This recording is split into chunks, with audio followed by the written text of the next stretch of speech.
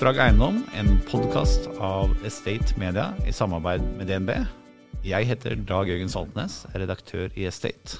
Og jeg heter Thomas Ramshilevic og er analysesjef i DNB Næringsmegling. Det har jo skjedd ting der, stund siden sist, Dag Jørgen. Det har jo skjedd ting i deres igjen hos Estate.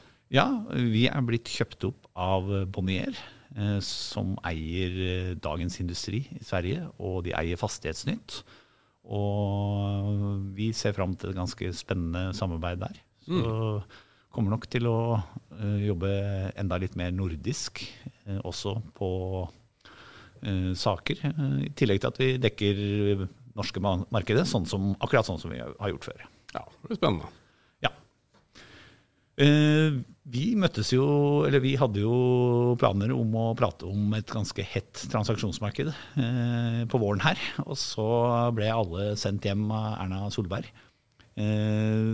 Da så det ikke så bra ut i transaksjonsmarkedet, men det har skjedd litt det siste halvåret. Kan du fortelle litt om hva som egentlig har skjedd? Ja, det har jo dratt seg til veldig raskt. Vi var veldig usikre på hvordan det markedet kom til å bli i løpet av året. Og vi også skjelte jo litt til finanskrisen, andre gang hvor det stoppet opp fullstendig. Vi trodde det kom til å være en litt pause denne gangen også, men den var det veldig kort. Så nå har vi registrert transaksjoner for rundt 90 milliarder, og vi vet det kommer flere. Så vi kommer til å være på et nivå som er i hvert fall i nærheten av fjoråret, som var et bra år med over 100 milliarder i transaksjonsvolum. Så dette har gått seg veldig raskt til. Mye penger inn i markedet. Ja. Er det særlig renten som er driveren denne gangen? Ja, det har jo, det kommer an på om man kjøper eller selger det, men det har jo vært, det er klart man har fått billig finansiering, og det er veldig mye penger som skal inn i markedet. Aksjer er jo ikke nødvendigvis så enkelt heller, så eiendom har vært en trygg havn da. Som det har vært mange ganger før, så det har vært veldig stor etterspørselsside. Det har jo vært tendensen i markedet over lengre tid, det, at det har vært et etterspørselsoverskudd, og det har det definitivt vært denne gangen også. Så det er mange kjøpere, og de er da villige på grunn av, som en følge av renta, så kan man betale skarpt da, som vi har sett flere ganger. Hvem er det som er kjøperne? Det er fremdeles sånn at tilretteleggerne, de kjøper mye. Nok et uttrykk da, for at det er mye penger som vil inn i eiendom. De er store nettokjøpere også i år. Og så er jo da de klassiske eiendomsselskapene som kjøper mye, men som også selger en god del da. Ja. Mens man også har hatt mer interesse fra utlendinger, men de har ikke vært så aktive likevel. Det har nok vært vanskelig for de å få kjøpt da. For mye av de store dealene, de har jo gått uten budrunder, de går raskt, og da er det vanskelig for utlendingene å komme seg inn da. Ja. Hva er det investorene vil ha, de som kjøper?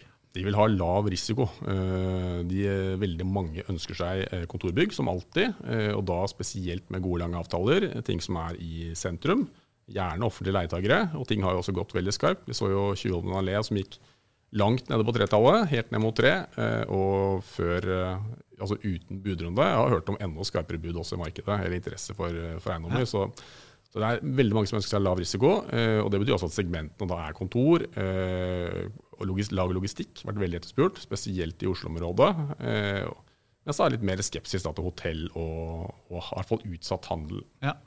Hva er det som driver logistikkmarkedet nå? Jeg regner med netthandel har noe å si her. Ja, det er den største driveren, og det var det jo også før korona. Men det er klart, netthandel har jo en som blomstret opp veldig under korona, da, hvor folk har måttet være hjemme, ikke ønsket eller kunnet gå i butikker. Virke hadde jo noen tall nå ute for første halvår. De hadde jo da målt en vekst på over 30%. Det er jo skyhøyt. Det har jo ligget på over 10% de siste årene, men et ordentlig sprang nå, og det er ingen tvil om at det har drevet netthandelsvekst da. Ja. Og vi snakker med brukerne her også, en del av de store brukerne hvert år i en undersøkelse vi gjør, og de rapporterer jo da om at alle forventer vekst, og de går jo kjempebra. De har gjort det bedre, nesten alle har gjort det bedre under koronaperioden her, enn de gjorde det tidligere også. Men korona har kanskje bare forsert en utvikling som ellers ville ha funnet sted, eller? Ja, det har fremskyndet en trend som det nok har gjort på flere felt, tenker jeg. Så definitivt det har skapt et behov, og så er det jo sånn at disse aktørene er jo også allerede rigget for vekst, mange av dem da, men man kan på en måte nå litt nye milepæler hvis de ikke klarer. En del aktører har for eksempel pakking, lager i butikker. Hvis man når et visst nivå, så må det endres til lagerbehov også da. Så det er en driver der som har vært enda sterkere i år da, enn tidligere. Og bra marked der. Korona har kanskje en annen konsekvens for lager- og logistikkmarkedet, og det handler om beredskap.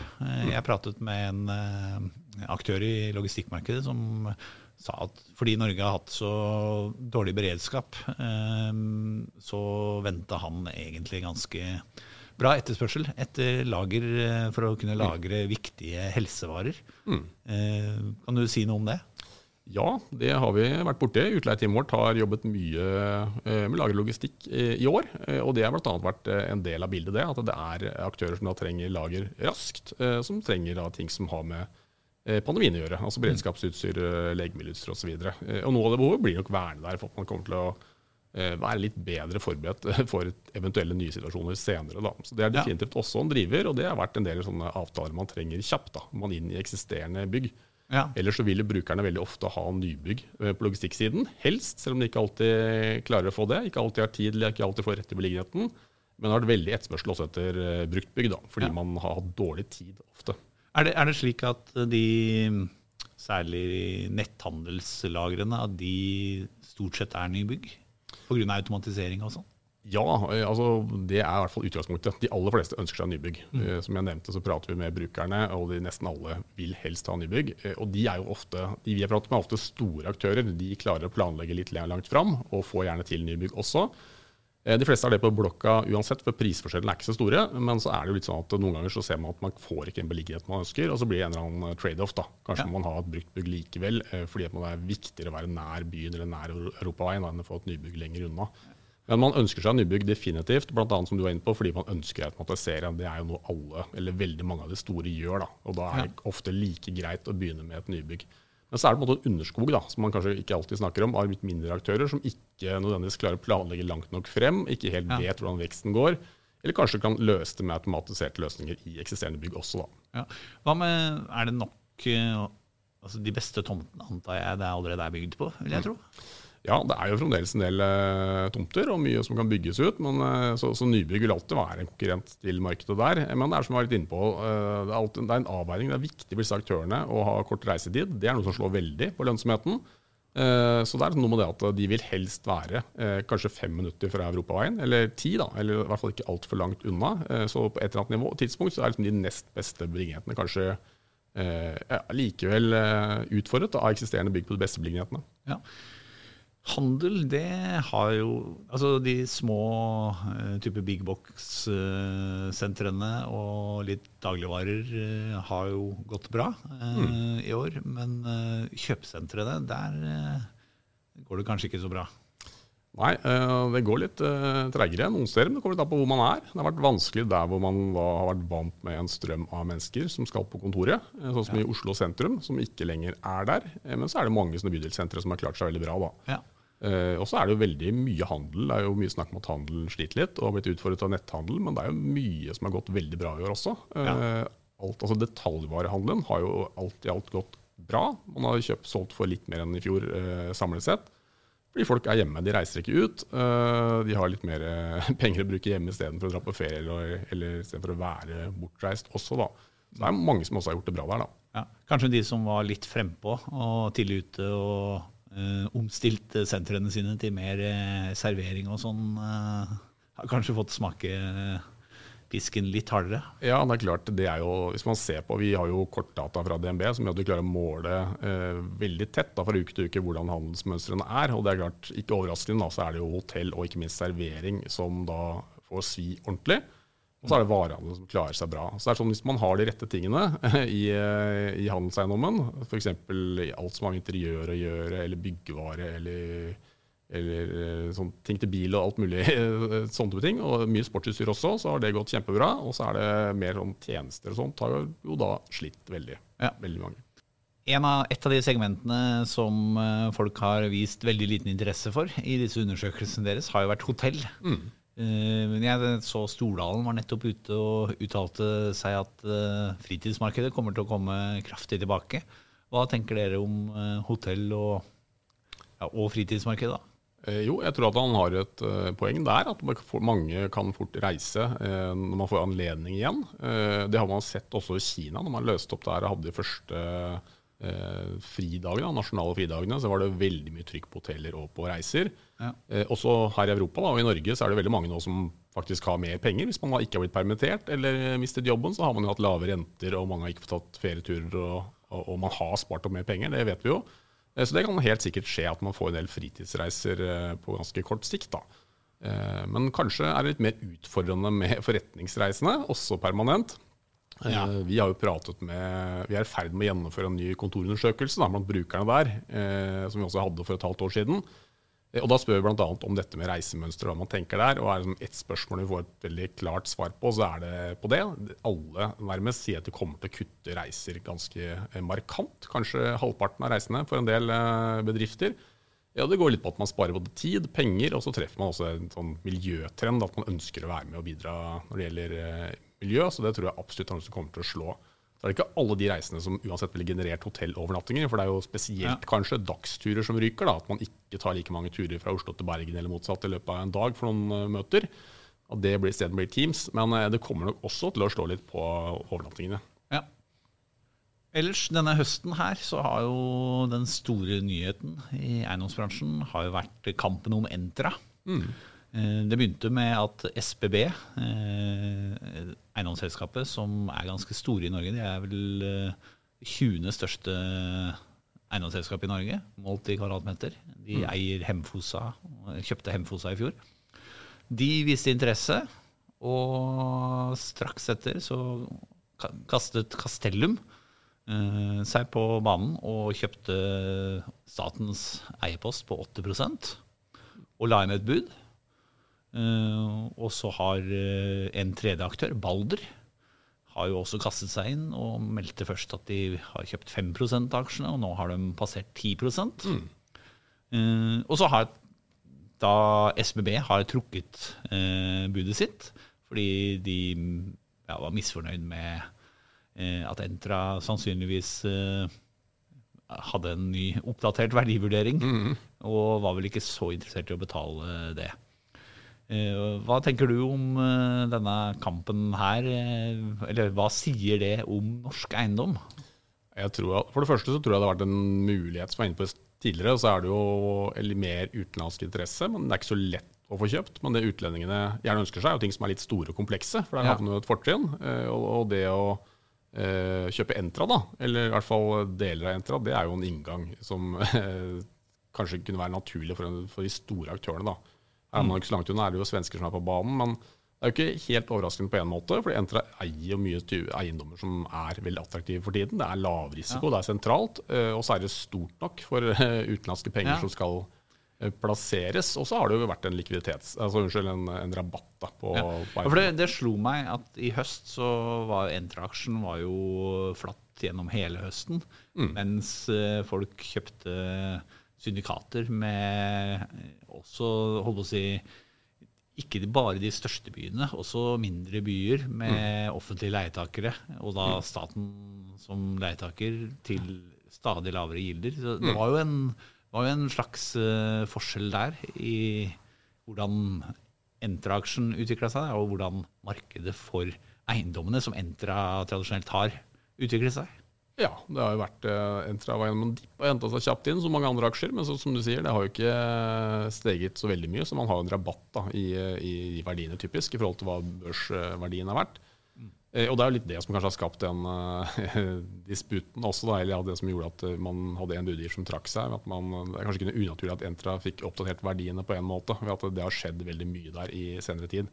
Spesielt med den type eiendommer som Entra sitter på da. Ja. Vil du se det samme på verdivurderingene til andre, altså eiendomsfond og lignende denne høsten? Ja, det er nok mange som har fått skrudd opp verdiene som følge av at gildene har falt da. Den effekten her har jo definitivt vært det. Det har man jo sett i markedet også. Vi har jo satt ned prime yield også i alle de 4 største byene, og det er jo backa av transaksjoner i de fleste tilfellene, veldig konkrete transaksjoner da. Så det er der markedet har gått. Men når pandemien etter hvert begynner og man ser litt lys i tunnelen her vi ser at vaksiner er blitt kjørt ut og er blitt satt på folk, og hvis man ser litt lenger frem da, så det rentekuttet vi har hatt, var jo motivert av pandemien på en måte. Det er jo grunn til å tro at kanskje rentene skal snike seg litt oppover igjen. Hvordan kan det slå ut for appetitten for næringseiendom? Altså for det første så det er jo veldig mye meninger om rentene fremover. Noen mener at vi er lave til evig tid, andre mener at de skal tikke opp ganske raskt. Men et sånt interessant mål er alltid å se på markedet og forward-rentene. Og hvis man ser på langrenter også, så ser man at tendensene er jo at markedet forventer rentestigning. Eller ikke bare forventer, du kan jo da gå for en renteavtale nå med oppstart frem i tid, som vil være høyere enn dagens nivå da. Så rentene tikker oppover, sånn som det ser ut i markedet nå. Og det er klart, det vil jo da påvirke motsatt vei igjen da. At avkastningskravet går opp, så vil verdiene gå ned. Men det som har vært i eiendom historisk, er at man ofte har hatt, hvis rentene stiger, så har man jo også fått med seg en leieprisvekst, typisk da. Ja. Blant annet gjennom at man KPI-justerer leiene. Nå kommer KPI inn veldig lavt denne gangen, så mange har nok ikke fått den leiejusteringen de hadde håpet på. Og det er klart, foreløpig har vi sett en veldig liten dipp i for eksempel kontorleiene, men vi vet jo ikke helt hvor det går. Vi tror jo at hovedcase er litt myk landing, en liten dipp, at man henter seg inn ganske raskt. Men det er klart det er noen usikkerhetsmomenter der da, når det gjelder kontantstrømmene nå. Og det ene er jo at vi har hatt færre konkurser i år enn i fjor for eksempel. Det er jo ikke helt naturlig, men det er jo de statlige pakkene som har hjulpet på med det. Men der kommer det jo et eller annet. Det er jo et eller annet etterslep der. Noen kommer jo til å slite fremover. Vi vet jo ikke helt hvor omfattende det blir for eksempel fremover, så det er klart det er noen sånne elementer da. Og så vet vi jo ikke helt nå, kommer det til å bli mer hjemmekontorbruk? Bedriftene sier jo foreløpig i den undersøkelsen vi har gjort, at de ikke trenger noe særlig mindre areal likevel, men man vet jo ikke helt hvor den veien går da. Det skjer noen endringer i måten vi lever på og jobber på. Ja. Er det litt sånn bransjeavhengig, den kontor...